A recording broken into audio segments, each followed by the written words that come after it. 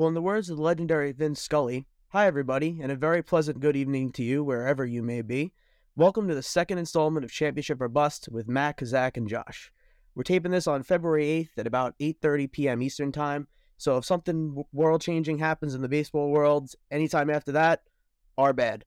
So the majority of the time, we will have championship episodes covering the World Series champions of decades and centuries past.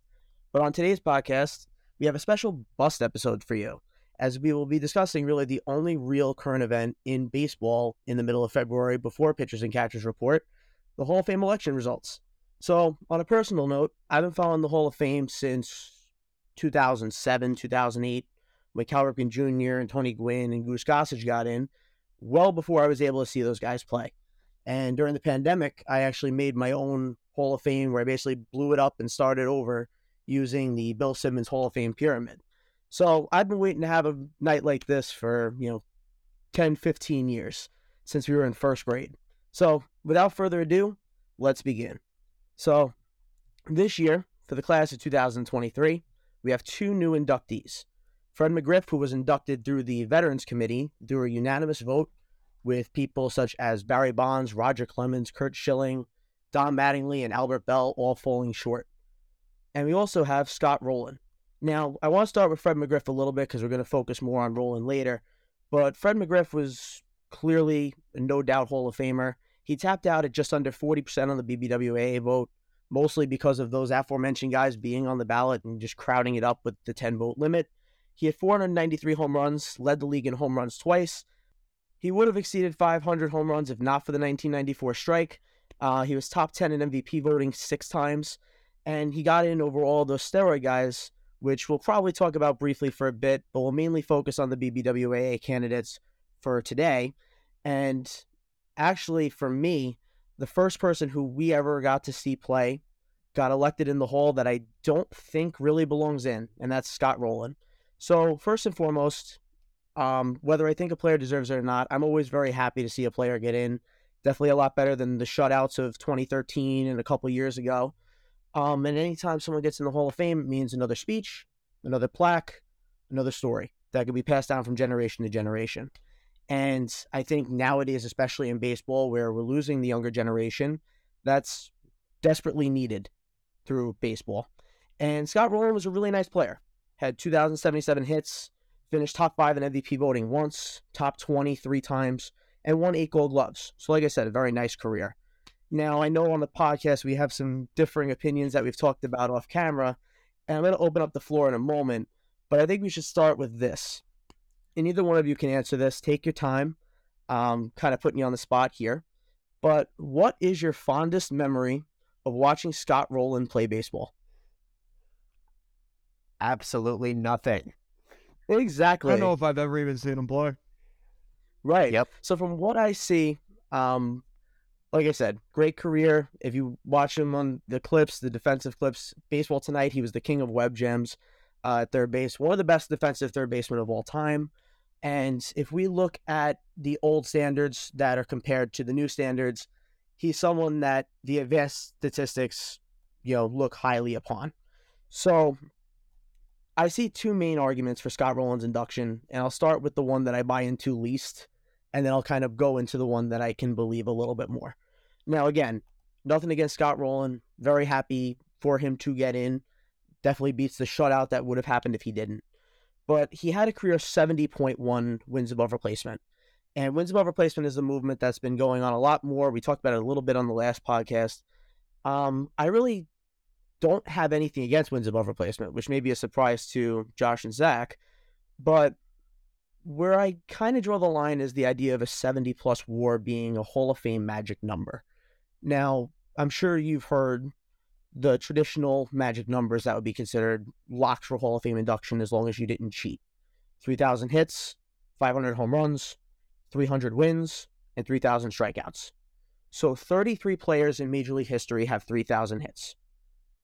Out of the 4 milestones that I just mentioned, that's the most inclusive club.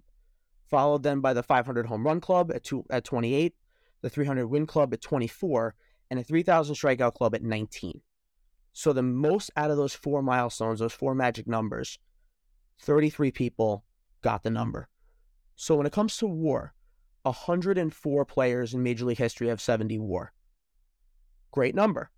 But to be the top 100 player in Major League history in one statistic that everyone's holding so highly regarded, I don't think that's really a magic number to me. Especially when we look year by year, he finished top 10 in WAR 3 times. So just for the sake of argument, and I know that the idea is, well, hitters and pitchers both get WAR, and no pitcher is getting 3,000 hits, and no pitcher is winning 300 games. But if we double the highest number out of those 4 milestones, 33 for 3,000 hits, let's make it 66. So if we're looking at the top 66 in WAR, number 6 all-time in WAR is Curt Schilling with 79.5. What? Curt Schilling, 79.5 WAR. So obviously there's other reasons why Schilling isn't in. We won't get into that today. Really don't want to go down that rabbit hole.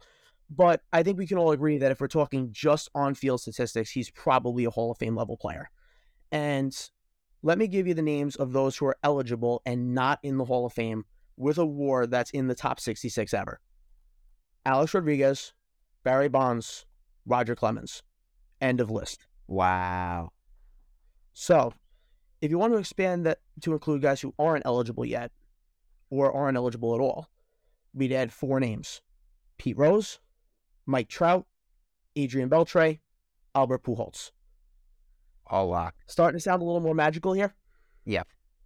So, who gets added into this when we bring the floor down from the 79.5 of Schilling, that top 66, to 70? Justin Verlander, lock. Yep. Zach Greinke will get in, probably not first ballot, but he'll eventually get in. Yes. Jim McCormick, an all-time player. Clayton Kershaw, lock. Bill Delenn, all-time player that people still argue for. Lou Whitaker, someone who was a one-and-done from the 80s Detroit Tigers, but a lot of people are backing now because of sabermetrics becoming more advanced. Rafael Palmeiro, steroids. Max Scherzer, lock. And Bobby Grich, who is another one-and-done guy who is getting a lot more treatment now because of the statistic movement.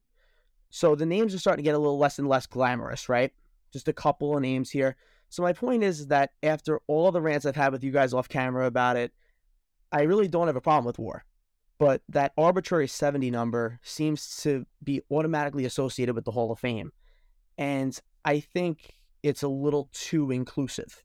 I think if you up it to 80, and 80 is your number, Curt Schilling 79.5 and up, that sounds a little more like a lock to the Hall of Fame to me. If you're the top 100 in anything, I don't think you're an automatic. You're in the conversation, but I don't think that should be the end-all, be-all. Like a lot of the sabermetric people tend to think that 70 should be automatically in. When we account for Hall of Fame averages, and that's where a lot of the 70 WAR comes from, with JAWS and items like that, and Jay Jaffe and other people have done amazing work with that, but it includes selections that we all agree were bad picks from the veterans committees and the committees of years past. There's a lot of bad picks, and I won't mention names, that bring down the average Hall of Famer score. So we shouldn't really necessarily be going by that as a magic number. If we took the average Hall of Famer's number in hits, I didn't calculate that, but it would definitely be a lot less than 3,000. And there's a lot of guys who are over that average that aren't in the Hall of Fame. So WAR should be treated the same way, in my opinion. So this is not an indictment of Scott Rowland. It's more of an indictment of the large chunk of voters that have changed this process into a pure advanced stats game, which is fine, but I think it's just, up the stats a little bit, make it a little more exclusive if we're doing pure magic numbers, if that's what the case is based on. I'll open the floor to you guys and get your thoughts on that. I mean, I don't know if I'd really consider that 70 WAR as a magic number, as you say. I mean, it's a good indication for somebody like Rowland who had a good career, maybe not a great career, but he had a good career for a number of years, and he was fairly consistent throughout his whole career. But, when you sit there and you look at the stats and you go, he had 2,000 hits, or he had 300 home runs, nothing really particularly jumps out at you. But then, if you watch the guy play, the guy was an animal at third base. I mean, nothing gets by the guy. He won 8 Gold Gloves. And you're really not going to be able to see that when you're just looking at a guy's hitting stats. So I think WAR gives you a little better of an overall picture. of how well he played, in the field as well, especially compared to the other people that were playing that position at that time.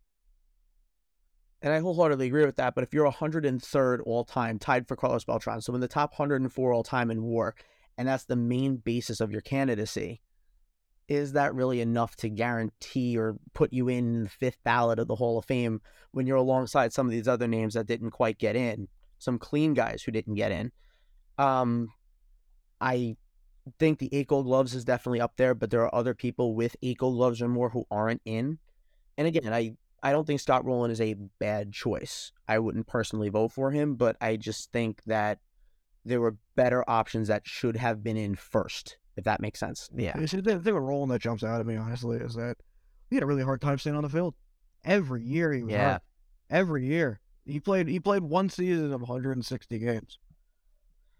See, I didn't want to be a hypocrite because you'll see my person at the end that I want to kind of put forward, and he really couldn't stay on the field either. So I didn't want to throw that out there as my reason against him.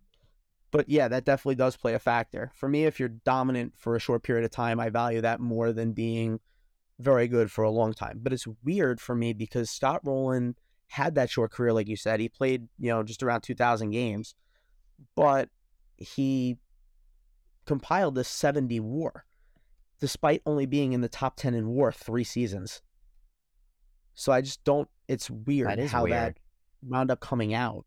So he compiled WAR for a long time, but he couldn't stay on the field for most of the seasons that we were really alive to see him play. Okay, so my question is, when you say that he compiled WAR, are we looking at a Craig Biggio who's, continued to just play so he could compile stats, hit all the magic numbers? Are you saying that he hit the magic WAR? Yes, that's essentially what most of the arguments are. 70 is typically the number that you look at, give or take. And a lot of sabermetric guys, once you hit that 70, you're like, yup, they're automatically in. And that's why they push for Lou Whitaker and they push for Bobby Grich, even though they were under 5% when they first went eligible. And I don't think that's really a pure indication of how deserving a player is. No. Because again, the person who I'm going to present later was a one and done. Yeah. But I think that does play a factor in what the contemporaries thought, unless you're in an extremely crowded ballot. But most of those guys at the 70, as you saw, got in, except for some older players and some sort of outliers. And what I'm saying is if we cut it to the top 66 rather than the top 100, which would double the least exclusive of the 4 magic numbers with raw stats, then I think that's a little more accurate of who's a lock Hall of Famer. And then 70 WAR to me would be the equivalent of getting 2,800 hits. Johnny Damon's not going to be a Hall of Famer. So, for lack of a better term, I see Scott Rowland as the WAR version of Johnny Damon. I can get behind that. I definitely see, I don't see WAR as this all-encompassing, indicator. It's a good stat to have, but it shouldn't be the end-all, be-all. Rowland doesn't even have, 2,200 hits, right? He's got 2,000 barely, I want to say. 2,077, yeah, yep. Exactly. Like we were saying before, he is a good, very good player, but is he a great player? And I don't think the answer is yes, personally. I think he was a great defensive player. And if you're a 7-time All-Star, you're a great player. But again, there's plenty of guys who have more that aren't in. There's plenty of guys who have less that are in. It's not always accurate. But it's just weird, the idea that we saw the guy play the last 8-9 seasons of his career. And I understand that he was hurt at that point. But we still watched in 2010 an All-Star season where he finished 14th in MVP voting. That was his second best MVP finish, his age 35 season.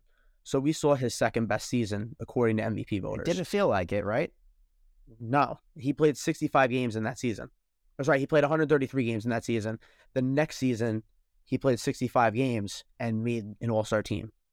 Kind of got hurt, I guess, in the second half. He had 242 that season with a 676 OPS. He made the All-Star team. Wow. Presumably because of defense. But nothing was really that memorable. And we saw 2 of his 7 All-Star seasons clearly when we were old enough to understand what was going on. He made other All-Star appearances from 2003 to 2006. Okay, maybe we're a little too young outside of the Yankees and the Mets. But if we're talking about 2 seasons that he made All-Star teams and 1 year where he finished top 15 in MVP voting, one of only 2 seasons that he did that, we were in 6th, 7th grade. We knew what was going on. And we didn't think much of it. It just didn't feel like it because you didn't hear about him. Right. And I'm not saying that's his fault, but unless the stats really show it, does that make a Hall of Famer? Right. And again, not against Roland, more against this, how the arbitrary 70 WAR number became almost as automatic for induction. I think it should be higher. But anybody have anything to add on that, or should I segue into the next? I got a question. You're saying 70. We're looking at guys now. Burley has what, a 50 WAR? Like, right. How do you know by any chance the number for like 60 and 50 off the top? For 60 and 50, like how many more people have gotten it? So 191 people have gotten 60 WAR. Okay. The number 191 of all time, and this is where WAR kind of goes a little rough, is Ichiro Suzuki. What? Because he didn't play the first 10 years of his career in Japan. Oh, wow. I didn't even think about that. Actually, right above him, 2 spots above him, is Andy Pettitte, who we'll talk about later. Yeah. And he's tied in WAR with Bobby Abreu, who we'll also talk about later. But Ichiro's a lock. Like, he has to be a lock. Yes. Oh, he's in. He got the 3,000 hits. Exactly. And he's just a different case. But under him, about 7 spots under him, 59.4 WAR is Yogi Berra. Wow. But it's who has 0.3 more than Mark Burley. It's the 8 rings. Yep. Yeah. So that all of a sudden makes a big difference. He actually won 10 World Series. 10, my bad. So like that's a big indication. And catchers also are a different breed. But that's another story for another day. Once we get to Joe Mauer, probably next year, that'll be where that really comes up. Well, to me, that question, like you just said, catches a different breed. When you're talking about WAR, and you're talking about a guy getting to the Hall of Fame, are you comparing that guy's WAR to just WAR in general for every other position, or are you talking about that guy's WAR compared to the position that he played? Yeah, you got to compare it to the position, right? That's actually a perfect segue, guys. Thank you. So the other argument that I can get a little more behind is the top 10 third baseman ever argument, meaning oh boy, a lot of people consider Scott Rowland on their short list of greatest third basemen of all time. So using WAR as a baseline just because it filters by position. Again, I respect WAR. I just think the numbers that we consider to be Hall of Fame level are a little skewed. Rowland is 10th all time in career WAR for third baseman, behind all Hall of Famers and Adrian Beltre, who I think we'll all agree will walk in next year. Yep, with probably 95% of the vote. Easily. So the problem is the players behind Rowland are the following: Edgar Martinez, who played a good amount of his career as a DH. They don't have WAR for DHs, so they only account for offensive numbers, not defensive, meaning his number would have been higher, most likely, if he played in the field. So not counting him, pure third baseman to be under him: Greg Nettles, oh wow, Home Run Baker, who's an all-time Hall of Famer, Ken Boyer, Buddy Bell, Sal Bando, and Dick Allen. None of them are in the Hall of Fame. Nettles isn't in? Nettles is not in. Oh wow, okay. Nettles isn't even in Monument Park, but that's a story for another day. Yeah. Ken Boyer gets a lot of love through the veterans committees, but always gets 4 or 5 votes and then never gets in. I think he'll probably get in the next couple of years when they meet again, because last year they just had a crowded group with Gil Hodges and Minnie Minoso and Tony Oliva getting in along with Jim Cott. So they could only vote for 4 people. They got in, and Ken Boyer was the next guy after that, and so was Dick Allen. Dick Allen actually fell 1 vote short 2 years ago before he passed away. So a lot of really good names here. But my point here is that everyone above Rowland is a Hall of Famer, and everyone below Rowland, with the exception of Home Run Baker, who played way, way before all these guys, is not. So to me, Rowland's more in that Nettles, Boyer, Bell, Bando group than Beltre, Brett, Brooks Robinson, Mike Schmidt. Now, Juan Santo and Scott Rowland have identical stats. Ron Santo was considered the biggest snub for years until he passed away. Wound up getting in the class of, I believe, 2012. But again, numbers are different in different eras. So I don't know if his raw stats are virtually identical. Okay. Rowland was probably better in the field, but the numbers back then, like if we take a shortstop's numbers from the 60s and 70s, they're not going to hold up to Cal Ripken Jr. and Alex Rodriguez and Derek Jeter. Of course. Makes sense. So, again, I'm happy for him that he's in, better than a shutout. I just wouldn't probably put him in my hole.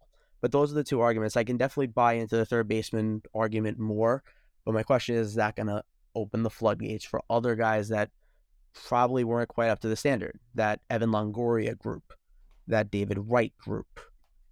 That's Right. my question there. Like, if you put in, now that Roland's in, and most likely Boyer gets in and Buddy Bell gets in, I think Nolan Arenado is a lock today if Roland's in. Oh, I was just going to say, I think he is Yeah. already, because he's got what, 12? I want to say He's got Nolan's, 10. yeah, he's got 10 already. He's definitely a Yeah, lock. I think he walks in now, even though he doesn't have the 2,000 hits or any of that other stuff. Because if Scott Roland's in, Arenado's in. I see Arenado is better than Roland personally. I would agree. But the Coors Field argument will come out there. I mean, Arenado should easily surpass Roll, especially in home runs. I mean, he's sitting at 299 right now. And I mean, he's already sitting at 52 WAR. I can't see this guy. I mean, he's not that old, is he? How old is he? No, he's got to be like 30, I want to say. Not even. Right. I mean, if he's gonna, continue to play for, five more years, I can't see him not raising that WAR at least another 10 points and taking another, Right. 60, 70, 100 home run. Arnold's 31. Oh, he's 31. Okay. And looking at his numbers now, he's got a 52 WAR with 15, 20 career hits. So he's probably about 3 seasons away from surpassing him in hits. And if he keeps up, let's say he gets 6 WAR a season, he'll be around 70 in 3 years. Yeah, I mean, he's so talented, that dude. He's already have just as many All-Stars and more Gold Gloves. Yeah. With, he's 1 home run away from 300. So he's right there already. Wow. If you want to use Roland as kind of like the stopgap almost, do you let him in? Is that the question? But then anyone sort of below him, you don't. I would get behind that. I think that's a valid argument. I think the BBWA kind of answered that by putting him in on the 5th ballot.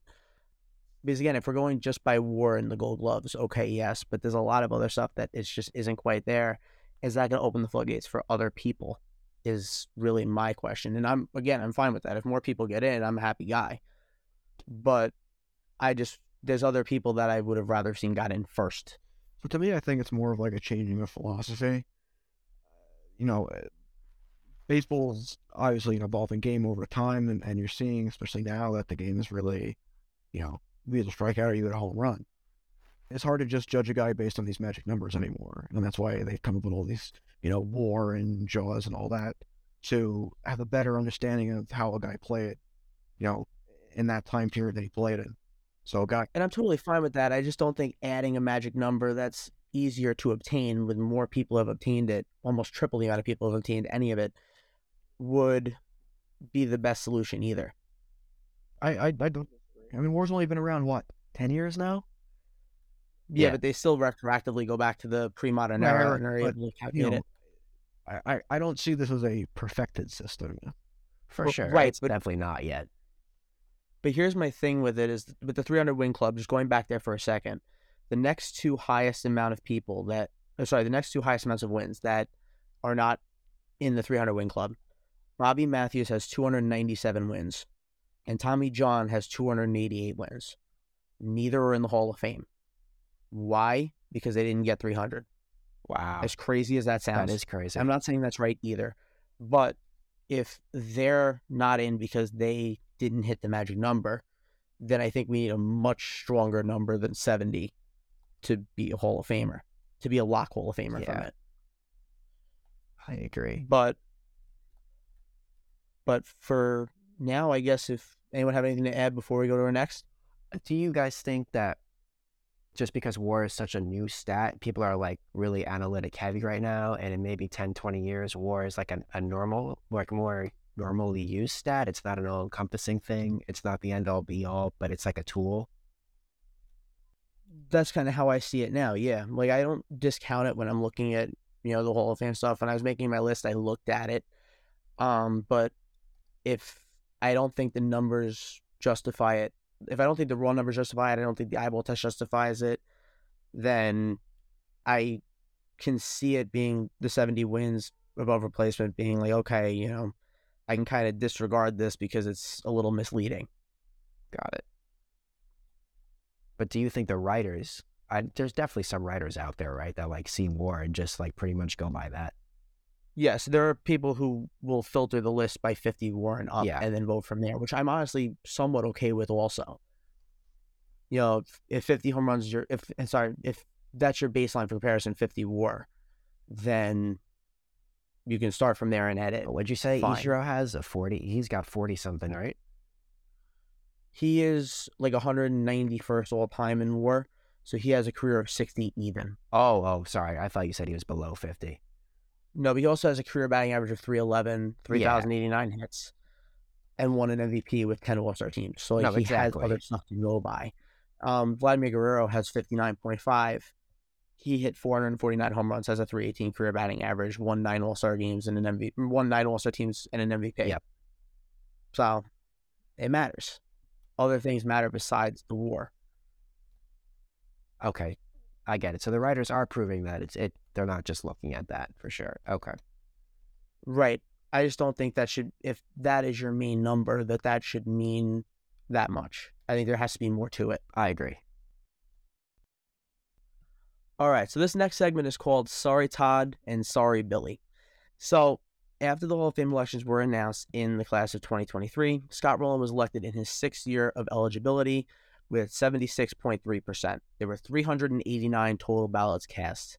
Some of the near misses were Todd Helton and Billy Wagner, finishing 72.2% and 68.1% respectively. Todd Helton finished 11 votes shy of getting elected this year, and Billy Wagner finished 27 votes shy. Now, when I was watching this, I was watching the projections from Jason Sarsdell, and I was betting that Todd Helton was going to jump the line and get in this year. So I was a little surprised when Scott Rowland got elected and Todd Helton didn't. But some of the other guys who made a lot of grounds, Andruw Jones, 58.1% in his 6th year. Gary Sheffield, who will now be entering his 10th year at 55%, going to be an upward battle. Carlos Beltran in his first year, 46.5, who tied Jeff Kent, who's now off the ballot. Alex Rodriguez and Manny Ramirez finished in the mid-30s, and then everyone else was under 20%. In order, Omar Vizquel, Andy Pettit, Bobby Abreu, Jimmy Rollins, Mark Burley, Francisco Rodriguez, and Torrey Hunter. So this was the thinnest ballot in years. A lot of voters were able to have more spots because 5 guys left the ballot last year. Bonds, Clemens, Schilling, Sosa all aged off, and David Ortiz got elected. So assuming a voter voted for all 5 names and only Carlos Beltran and Francisco Rodriguez had any relevance to coming onto this ballot, that meant every voter who voted for those 5 had 3 open spots, which led to a lot of voting increases. Now, today, the public ballots have been announced from the post-announcement cycle. So now we have a full cycle of 307 votes, and 4 people cracked the top 20 all-time in net gain votes from year to year. Todd Helton gained 51 votes this year. Billy Wagner gained 48 votes this year. Andruw Jones gained 44. Gary Sheffield 41, and Jeff Kent 40. Unfortunately for Jeff Kent, time was up, but that was also part of why he gained so much. So my question here is, how many voters are going to change their minds at this point who didn't already? And I think Todd Helton is going to walk in next year. He'll gain the 11. Billy Wagner, I think, will get in, but I think it might take him the full 2 years. I think he may need that 10th year bump to get him there. And then Andruw Jones is looking good. Gary Sheffield is struggling a little bit, but we'll talk a little bit more about that there. So all the names I just mentioned, that's going to be 15 total names, all the holdovers except for Jeff Kent. 14 names actually, because Rowland's elected. So no Rowland, no Kent, and all the 14 other names are up. Some of the main eligibles coming up are Adrian Beltre, who, as we said before, is going to walk in. Joe Mauer, who we can forecast percentages another day when we get closer to that cycle, but he'll definitely be in contention. Chase Utley, Josh's love, David Wright, and Bartolo Colon. So I don't think Bartolo Colon's going to get the 5%, but I think he'll have just an interesting enough case where people will try to give him that little bump, kind of like Mark Burley, where people will vote for him because, hey, he's borderline, but we really like him. So looking at this here, outlook is looking pretty good for Todd Helton, looking pretty good for Billy Wagner, and looking pretty good for Andruw Jones. precedent shows that Gary Sheffield's probably not going to jump that 20%. He would need a Larry Walker-like boost. And I think there's enough people that hold the Balco scandal against him that'll hurt him. But while we go into election trends here, we'll go kind of in order of whichever ones I looked at first. So Andrew Jones we'll begin with. He started with 7.3%, then went up to 7.5%. Then as the ballot thinned out, he went up to 19, 33, 41, and 58. Wow. So he's been steadily climbing. So personally, I would vote for Andrew Jones because, we've talked about it a million times, 10 Gold Gloves, 400 home runs. I think that's incredible. And he's one of 4 to do that ever. Mike Schmidt, Ken Griffey Jr., Willie Mays, and Andrew Jones. And I think that something like that matters. Does anyone have any comments on Andrew Jones either way? 100% agree. Sherman? Yeah, I mean, I can't believe that guy's not in already. And we'll hit it with Billy Wagner.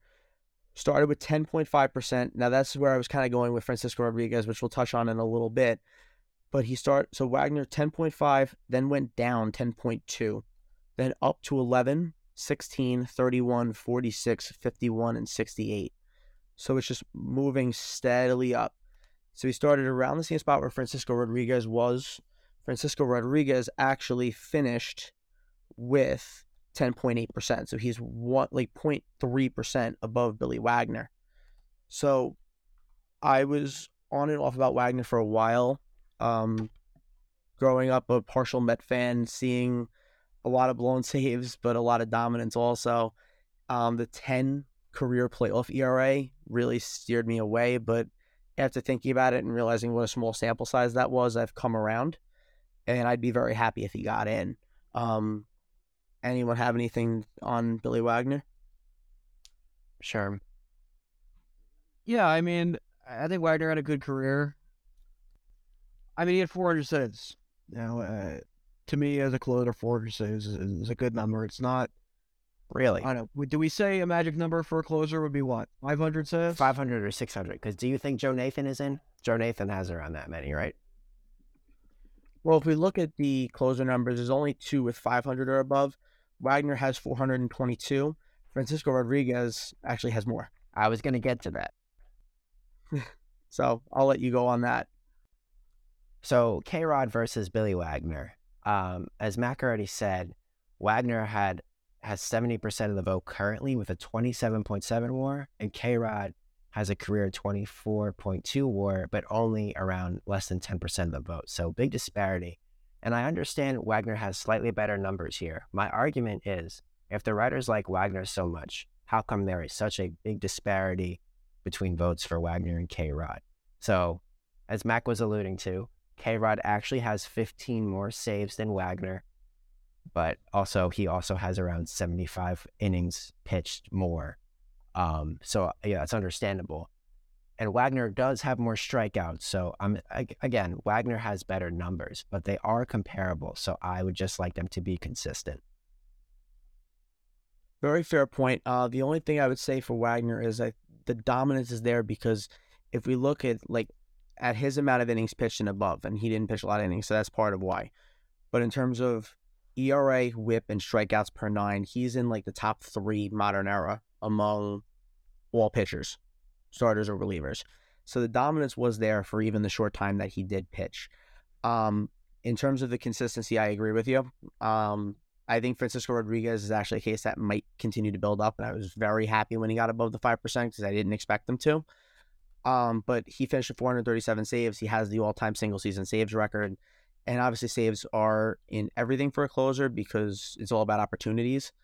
But if we're looking at 400 saves as a possible magic number, I'd like to point out that Craig Kimbrell has 394 and Kenley Jansen has 391. I don't think either guys are going to get in. Correct. And John Franco has 424, who didn't last a second ballot. Right. But I've come around to Billy Wagner. Also, I am biased. I do like Billy Wagner a lot, but I'll get to that later. But anything to add, or we're good there? Yeah, I don't think either guy deserves to be in personally. And I think with closers specifically, you have to have extraordinary numbers. I think it's Mo. I think it's Hoffman. And I mean, Goose was good too. Is there anyone else I'm forgetting? Eckersley, Fingers, Suter. Eckersley as well. A lot of people are anti-Suter also, though. Rest in peace to Suter. Got it. But yeah, I think you have to have like exceptional numbers to be put in, personally. Right. Moving on to Todd Helton, the man of the hour who was close with no cigar. He started with 16.5% in 2019. What a journey that he's had. He went up 13% to 29%, so 16 to 29, then 44, 52, and now 72. He is as lock gets for next year. Enough people will put him on the ballot. The knock on him is Coors Field. His numbers on the road are nowhere near as bad as several Hall of Famers.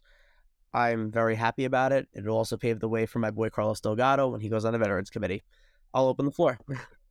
I think Helton deserves it. I think he'll get in eventually. Pretty simple. Yeah, I mean, I know we've kind of, in the last, 4 or 5 years, we've really been moving away from batting average, which I think is kind of silly. But I mean, this guy hit 300 in almost every year of his career. It's hard for me to say this guy's not a Hall of Famer. I mean, he had 370 one season. Jesus. It's hard for me to say. No, wholeheartedly agree. Yeah. Yeah. I mean, he stayed healthy for most of his career, too. He had a 5-year stretch where he was just incredibly dominant. To me, that screams Hall of Famer. For sure. I don't think there's really an argument against it, right? No, I think people argue Coors Field all day. Sure, whatever. But and also his power numbers are a little low for a first baseman. But I think if anyone argues Keith Hernandez should be a Hall of Famer, then that argument goes away too. And I'm all for Keith Hernandez getting in, and his power numbers were not good either. But I guess we'll move on to Mr. Gary Sheffield. So he's entering his 10th year. Again, crowded ballots, light steroid implications because he did admit to using unintentionally in the Balco scandal. 2015, 11.7, went down to 11.6, 13.3, then down again to 11.1, then up again to 13.6, then big jump to 30.5, then 40.6, and then exactly the same in 2022, eventually getting up to 55%. So he would need 20% of the vote to get 75. It's going to be a tough order. I would also lean no on Sheffield. I think he was like above average a little bit for a few years, but I don't think he's Hall of Fame worthy. See, it comes all back to magic numbers.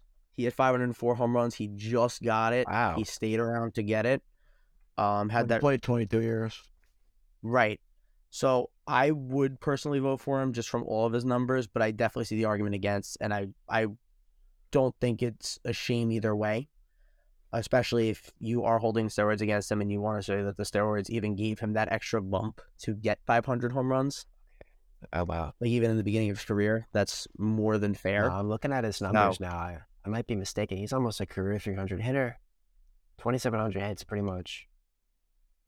It's close. It's definitely borderline. Yeah, it's definitely not one that I would argue too much in either direction. It's certainly close. To me, I would only say yes because we were 5 or 6 when this guy became a Yankee, and he was really, really good in 04 and 05. And he came runner-up in the MVP voting in 04. So for me, I would say yes only because of those 2 years, as a nostalgia reason. But and then magic number reason, I think that 500 is kind of, I don't want to say a sham, but because he played so long, that's a stat compiling, Yeah, he hit home runs in the last season just so he could get there. I mean, he finished with 499 in 2008. He had to play that one extra year. Now, the next two I'll group together, and you'll see why. So, Alex Rodriguez in 2022, 34.3%, and then went up very, very modestly. Everyone else having these 15, 17-point jumps. He went up 1.4% to 35.7%. And then Manny Ramirez started at 23.8%, and he just had his 7th run on the cycle. He's only gone up 9.4% since then, 23.8 to 33.2. So I don't know how far you guys want to go in with steroids on this. We could debate this for hours on end. Forever. Right. So I kind of just want to point out, like, just in terms of balloting trends, I'm a pro steroid guy. You know that. And I think they both should be in. I think baseball was better with it, but that's a whole argument for another day. But it seems like the voters have really spoken on this one. And unless there's anything you want to add, we can kind of keep going from there. I think there's their outlook is dead in the water. It's very clear. It's sad. A-Rod is a top 5 shortstop, third baseman, whatever you want to call him. Very sad that he's not in the Hall of Fame. And same for Manny. But Manny isn't a top 5 outfielder in any sense of the word, but I think it's upsetting that he's not in there. Absolutely. Yeah, I mean, both of these guys statistically should be in the Hall of Fame, but obviously they're not because they cheated and were caught cheating.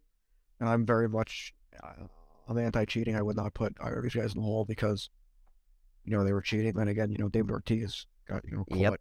I'll say that in quotations because it's never really official, but everybody knew it and everybody knew he got caught, but he got off on a technicality. So at that point, I'll just say throw them all in because who cares anymore? There you go, Sherm. That's my argument. Ortiz is in. You got to let him in. I'm with that. And kind of adding into another PED user who admitted it, kind of got the slap on the wrist compared to everybody else. Andy Pettit. So he started with 9.9%, went up to 17% in his 5th year. So he's gone up about 7.1% since he's been on the ballot.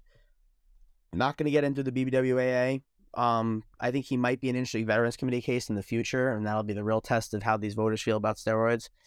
If they like the people who gave him nice interviews, he actually has a shot because Derek Jeter might be on this committee, Mariano Rivera might be on this committee, Joe Torre might be on this committee, and it just might be able to turn enough heads. That's interesting to think about, honestly.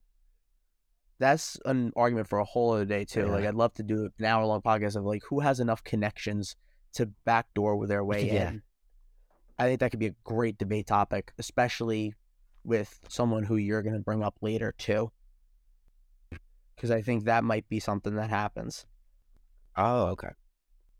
But just to kind of keep going for time constraints, Bobby Abreu hung in by the skin of his teeth with 5.5. He's now gone up 10% in his 4th year. I'm sorry. No. It's a no for me, dog. Like, the numbers, I get it. They're good. He's the numbers consistent, are good. but again, he played Absolutely for, not. 20 years as well?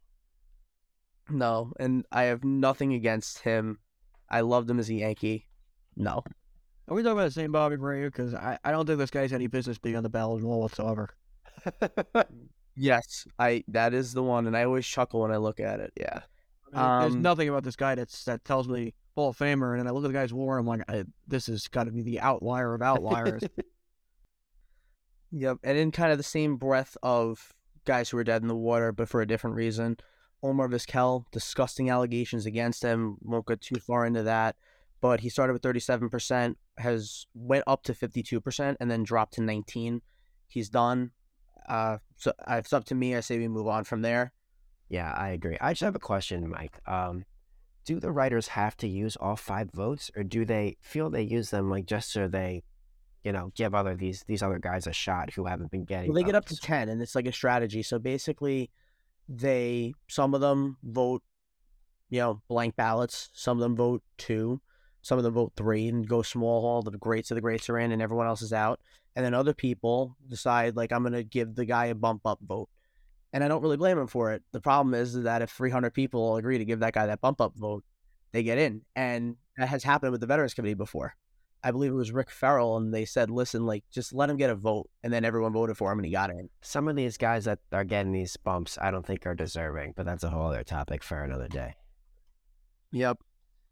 I think that's really it for the kind of the whole. I think everyone else is kind of stagnating, and they're going to stay around where they are. The Jimmy Rollins and the Mark Burleys of the world, they're on the ballot. I question how, if they should be getting the percentages that they are, but I don't think they're going to be moving much further than that, especially as more names like Ichiro and CC come on in 2025, and eventually Albert and Buster Posey and Yadier Molina and all those other guys come on. So I think they're kind of at their ceiling. Maybe one of them can sneak through. Who knows?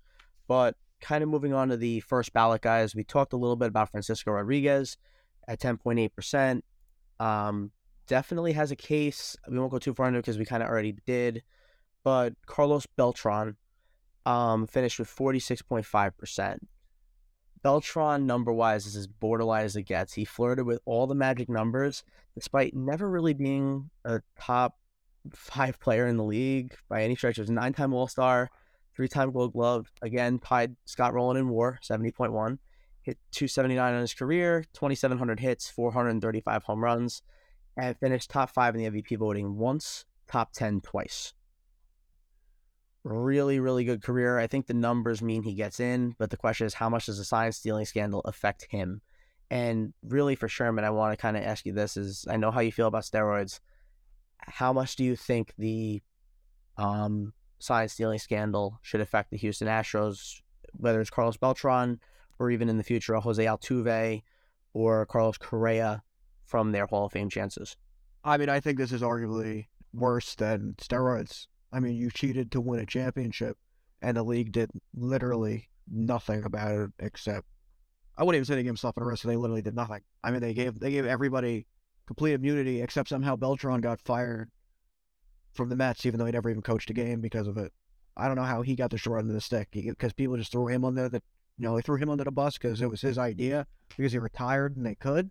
I could almost guarantee you it wasn't his idea, and he was just a scapegoat. And he got the short end of the stick, easily. 100%. I think it was just an easy cop-out because he was the only retired guy that they can mention him by name because all the other players agreed to immunity. Yep.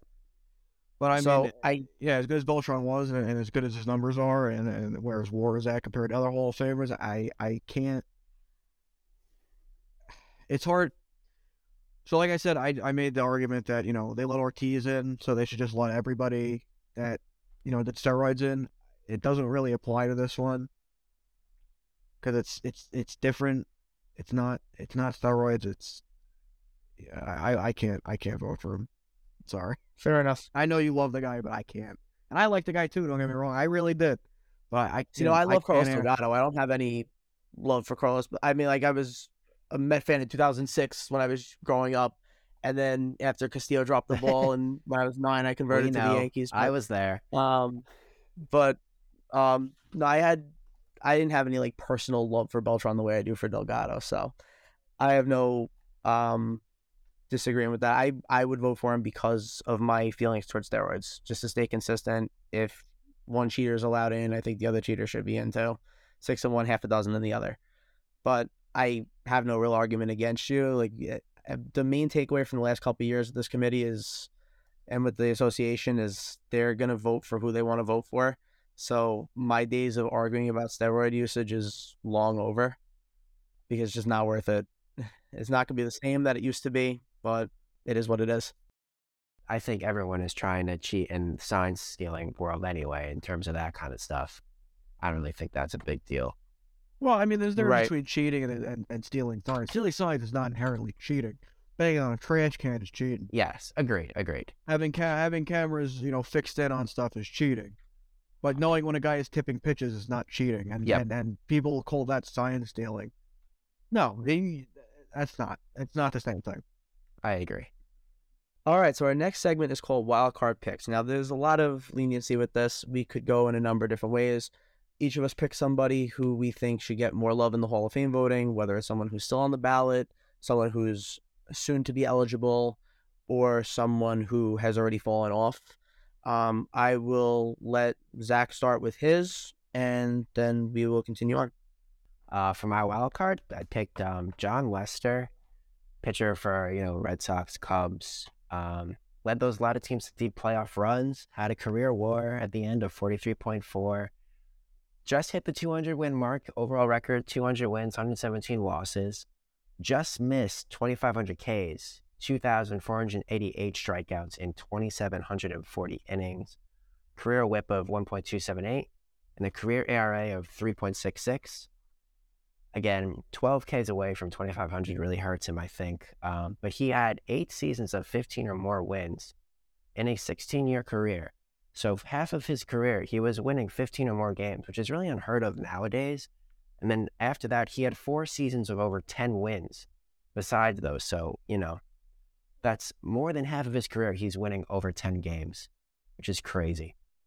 5-time All-Star, 3 World Series rings, NLCS MVP. But again, his WAR's in the 40s. So I try to compare him to someone who was getting a lot of love in the ballot, which is everyone's favorite, Mark Buehrle.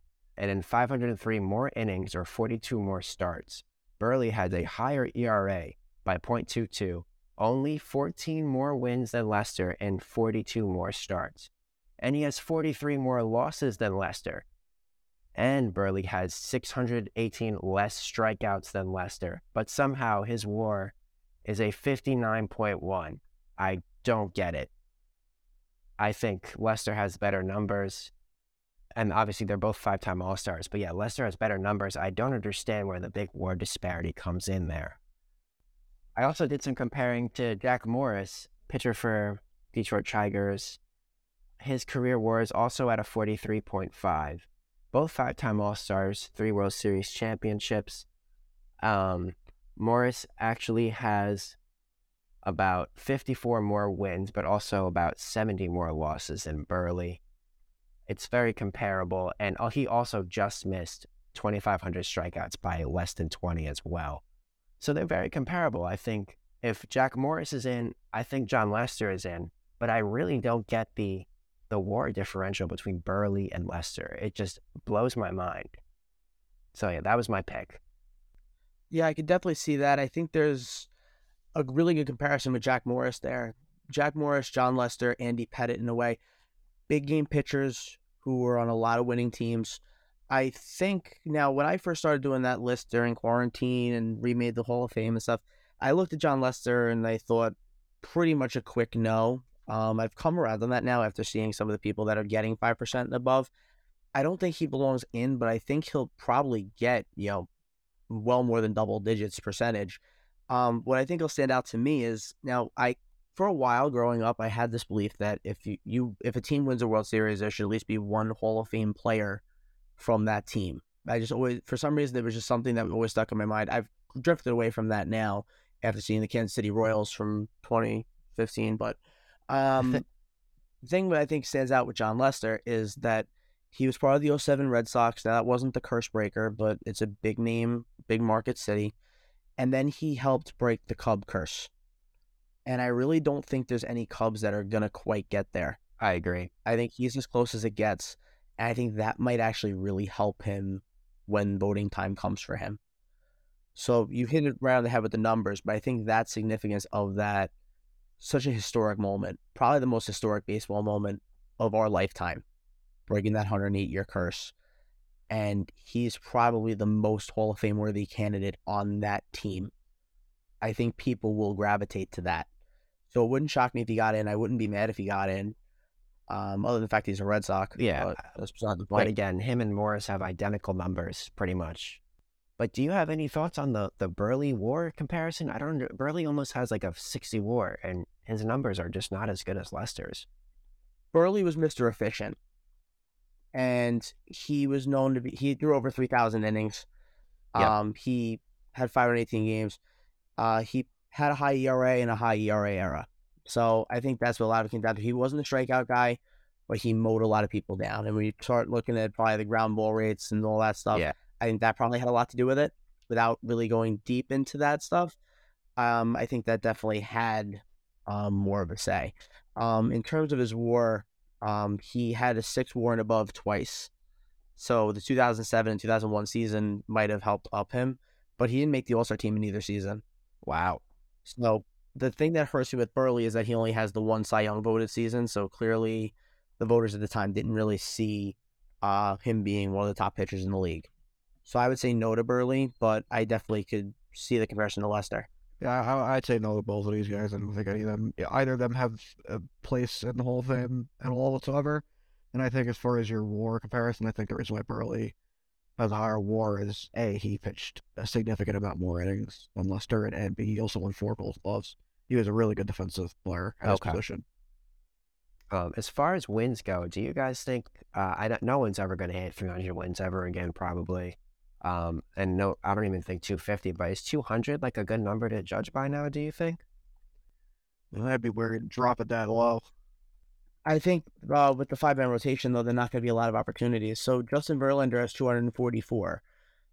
He has an outside shot at 300, but he needs 3 dominant seasons to get it. Yeah, no one wins 15 games in a season anymore either, like these guys in the early 2000s, you know? Right. Kershaw has 197. Scherzer has 201. So that's all about right. Yeah. Greinke has 223. Yep. So 200 is about right, but with all the injuries and stuff, I think it's gonna be a lot more towards Cy Young voting, because that's when you get to your guys like Jacob deGrom. Gotcha. And what are they going to do with Jacob deGrom? I have no clue. I'm really looking forward to that one. Yeah, so I mean, on top of what you're saying about the 5-man rotation, these guys not getting many opportunities. I think the other really big thing here is that these guys are throwing 5 or 6 innings, maybe 7 innings, and they're getting off the mound. That's a lot more opportunity for no decisions. I mean, these guys just throw complete games all the time. How many games did we see deGrom throw one, give up 1 run in 7 innings, and the Mets blow it? Yep. How many times? Let me just use him as an example. That happens all the time. But that's also why we can't really account for wins anymore in general. I think that's where the voters are really going, because deGrom's career record is 82-57. Wow.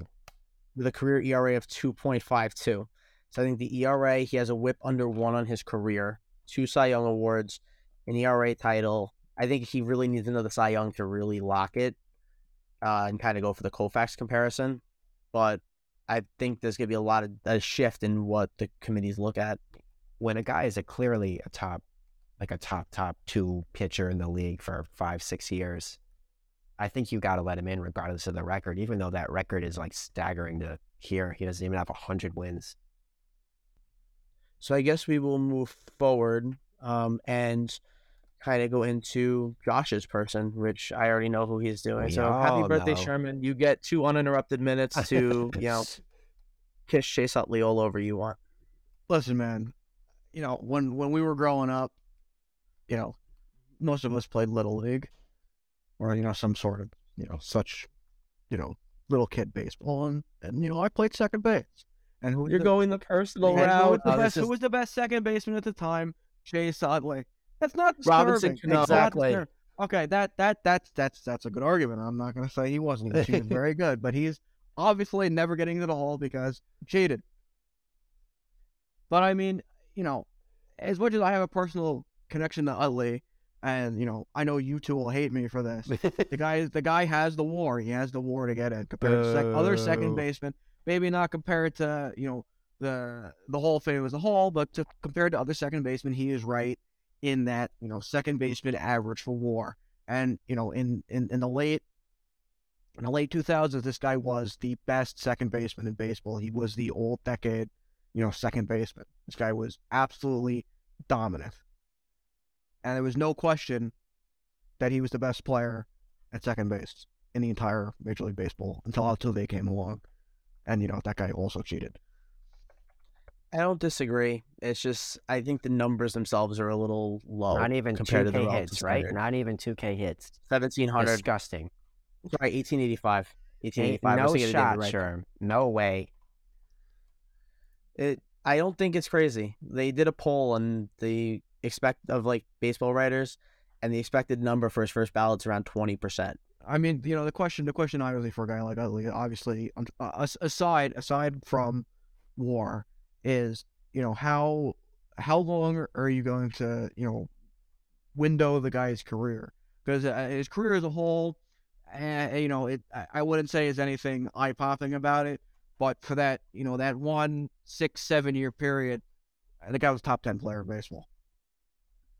I'm honestly not as against it as I once was. Just looking at Roland getting into it, I think that does pave the way for him. And again, more people means more speeches, means happy Josh, and I like happy Josh. That'd be good. So I'd be happy for it to happen. He helped pull that team to a World Series in 2008. And, if the Yankees were an absolute powerhouse in 2009, they probably would have won again. I mean, he had 5 home runs in the World Series in 2009. That's crazy. That's a record. Now, if Pedroia doesn't get hurt, I think he probably best Utley as the best second baseman of that era. I would agree with that. Probably couldn't stay on the field for those years. And Utley had injury problems, but that was later in his career. Later in his career. Yeah.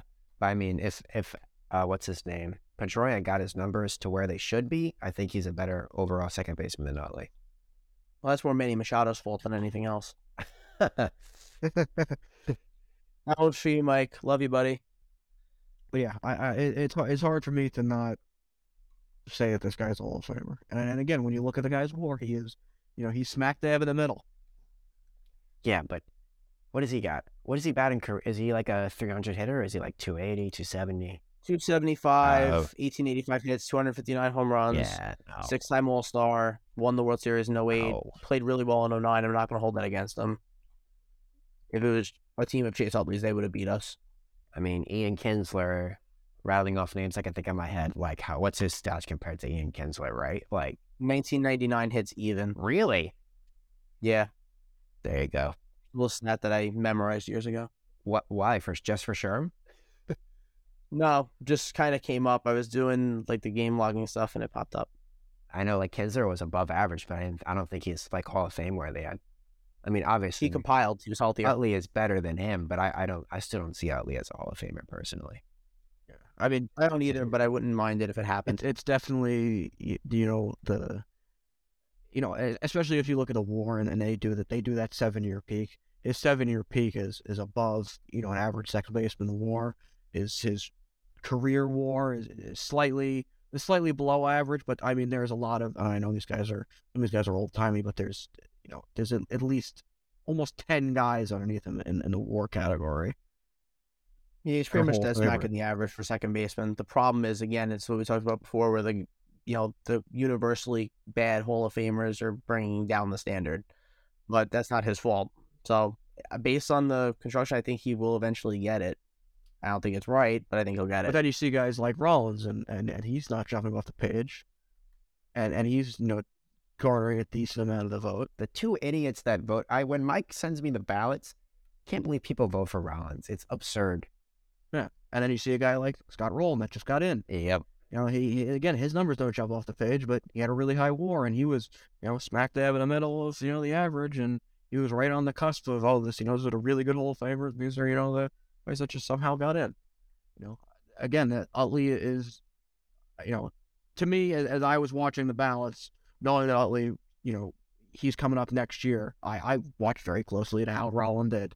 And Rollins getting in, to me, is a very good indication for saying that Utley is going to get a similar treatment, where he's not going to get in the first year, and it may take 5 years, but at some point, he's going to get in. I would agree with that. I think it might end up being a very late ballot push or a veteran committee. He's not going to be a first ballot. It's going to take him a while. It may look a little underwhelming initially compared to what people have been forecasting, but I wouldn't be shocked at all if he eventually got that push. Disgusting. Yeah, all right. Listen, you picked a guy that has no business being in the Hall of Fame. Oh, so did you. No, I didn't.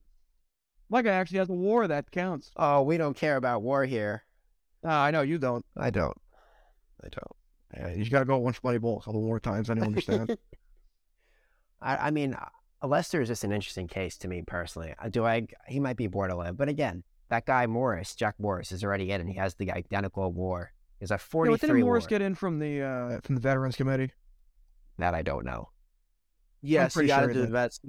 He was riding in with a solid amount of the vote on BBWA. Like, had more substance than McGriff actually. Just didn't quite get the votes. There was a lot of diversity between the advanced stats and the traditional. Right. He's a big traditional guy, so the advanced stats guys were very against them.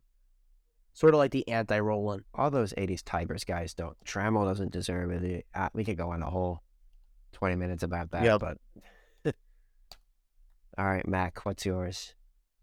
All right, so I'm going to hit you with a pitcher who didn't quite have the lasting power again. That's why I was talking about short-term dominance over long-term peak, and that's Johan Santana. His bread and butter. Very short career. One of the first games I ever went to. We'll never forget watching him pitch. So we'll go for the personal thing, Sherman, just like you. He did get the 51.7 WAR, 139-78 record. Again, record means nothing now. 3.2 career ERA. He did win 2 Cy Youngs, and there are talks now that he could have won 2 more in 2005. Bartolo Colon won it with a 0.6 higher ERA, 81 less strikeouts, and a 0.2 higher whip than Johan. And also in 2008, where the Mets bullpen blew a lot of saves for him and caused a lot of no decisions and losses, sort of like the DeGrom treatment. So some things never changed for the Mets. So that was back before there was nuance in the voting, and wins, losses had a lot of impact. Tim Lincecum wound up winning that year. And despite those bad beats, he still won 2 Cy Youngs in 04 and 06, had a total of 5 top 5 Cy Young finishes. And he's also in kind of the club that I made up, and this is my whole basis on him being in, and it's called the 3 Club. So he led the league in strikeouts, ERA, and whip 3 times each. In the case of whip, 4 times. Here are the players that I have been able to find for years that have actually done this. Roger Clemens, Lefty Grove, Christy Mathewson, Walter Johnson, Randy Johnson, Pedro Martinez, Sandy Koufax, Tom Seaver, Grover Cleveland Alexander, Warren Spahn, Clayton Kershaw, and Dazzy Vance. Wow. All clear Hall of Famers except for Clemens, whom we know why. Here are some notables who didn't do this. Greg Maddux never led the league in strikeouts. Verlander has led the league in ERA twice, including last year, not 3 times. Bob Gibson led strikeouts in ERA 1 time each. Bob Feller, 1 time in ERA. Scherzer's never led the league in ERA. And Cy Young led ERA twice. So all those guys didn't do that. So to the best of my knowledge, and I've looked this up for years, there's 1, 2, 3, 4, 5, 6, 7, 8, 9, 10, 11, 12 players who have done this besides Johan. 11 of them are in the Hall of Fame, Roger Clemens and Johan Santana. I rest my case. I think probably a bit of a better case than Lester, but I think Johan did not get 2K strikeouts. Correct me if I'm wrong, right? He missed by 12. Oh, okay. So he basically has 1988. it. Okay. And I know he doesn't have 200 wins, not even close. Yeah, but again, wins aren't going to mean anything when DeGrom's up. Yeah, good point. And Santana's going to open the door for DeGrom. Yeah, is Johan on the ballot? He was, and he got 10 votes because this is in 2018. He received 2.4%. Here are some of the names that were on the ballot with him. Andrew Jones, Sammy Sosa, Scott Rowland, Gary Sheffield, Billy Wagner, Jeff Kent, Manny Ramirez, Fred McGriff, Larry Walker, Omar Vizquel, Kurt Schilling, Barry Bonds, Roger Clemens, Mike Mussina, Edgar Martinez, Trevor Hoffman, Jim Thome, Vladimir Guerrero, and Chipper Jones. Yeah, very, very loaded ballots for sure. So 9 Hall of Famers plus Clemens, Bonds, and Schilling, and Vizquel, who was polling at 37% at the time, and Manny Ramirez, and Gary Sheffield. Understood. And Sammy Sosa. Totally get that. So, not really fair, that rule, but that's how the Hall of Fame goes. I get it. I do think it's an interesting case. He has a good WAR, and those the Cy Youngs and the Triple Crown, I guess, make up for the fact that he doesn't have a ring. But again, he was on bad teams, so yeah, I wouldn't hold that against him either. That's not really his fault. He really had no one around him. Very interesting case for sure. Probably better than Muster's. And a lot of the sabermetric guys actually back him because of that short-term dominance. Yeah, I mean, this is like I just said about LA. I mean, this is another case of, are you going to look at the guy's career as a whole and see that, he only played 12 years, or you look at the guy's career and, oh my God, he had a 7-year peak where he was the most dominant player in baseball. Especially as contracts get bigger and careers get shorter, that's going to matter. Yeah, that's tough. It's a tough one. He wouldn't be my first choice, and obviously he kind of got a little screwed because of the other guys that were on the ballot with him. And I think if it was a ballot like this year, he would have gotten a much higher percentage of the vote. I think he should get in. Not that he is going to, but I think he deserves to get in from the veteran committee. And I think he'll have a shot once they inevitably break up the committees, do a straight steroid ballot, and then a non-steroid ballot, and then finally just get rid of the sham that this is. Yeah. But, I mean, this guy was top 5 in Cy Young voting for 5 years in a row. And that would open up for guys like Chris Sale and Felix Hernandez, who low-key have sneaky good cases that we just didn't have time for. That's funny. I always thought King Felix was like going to definitely be in it when I was a kid, but now as it's gotten closer, it's really, really dicey for him. The numbers are actually really good. It's just he fell off so quick. 3.42 career ERA, won a Cy Young, led the league in ERA twice. He didn't make the 3 club that Johan did, but I wouldn't mind that either. I like short-term dominance. That's something that I'll always go for. But I think on that note, that will conclude our second installment of Championship or Bust. I hope you enjoyed this Bust episode. Have a great week, and we'll see you next time.